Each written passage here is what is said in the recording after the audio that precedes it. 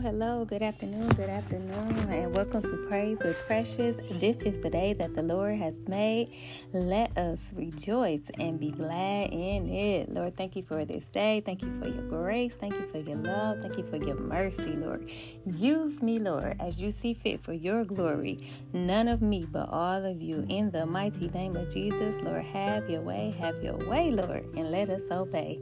In Jesus' name I pray. Amen. So just continuing this conversation about prioritizing home. I feel that's the word that Holy Spirit gave me for what the world views as the new year.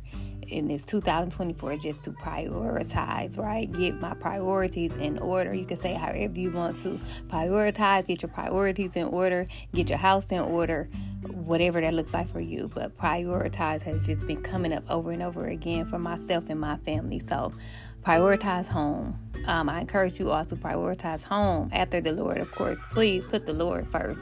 But just getting our priorities in order, our relationship with God, and then our homes, If you are truly living your life surrendered to the Lord, you will prioritize home. And I'm talking to my wives, I'm talking to my ladies, but, for whoever as well. But definitely for us wives to prioritize home.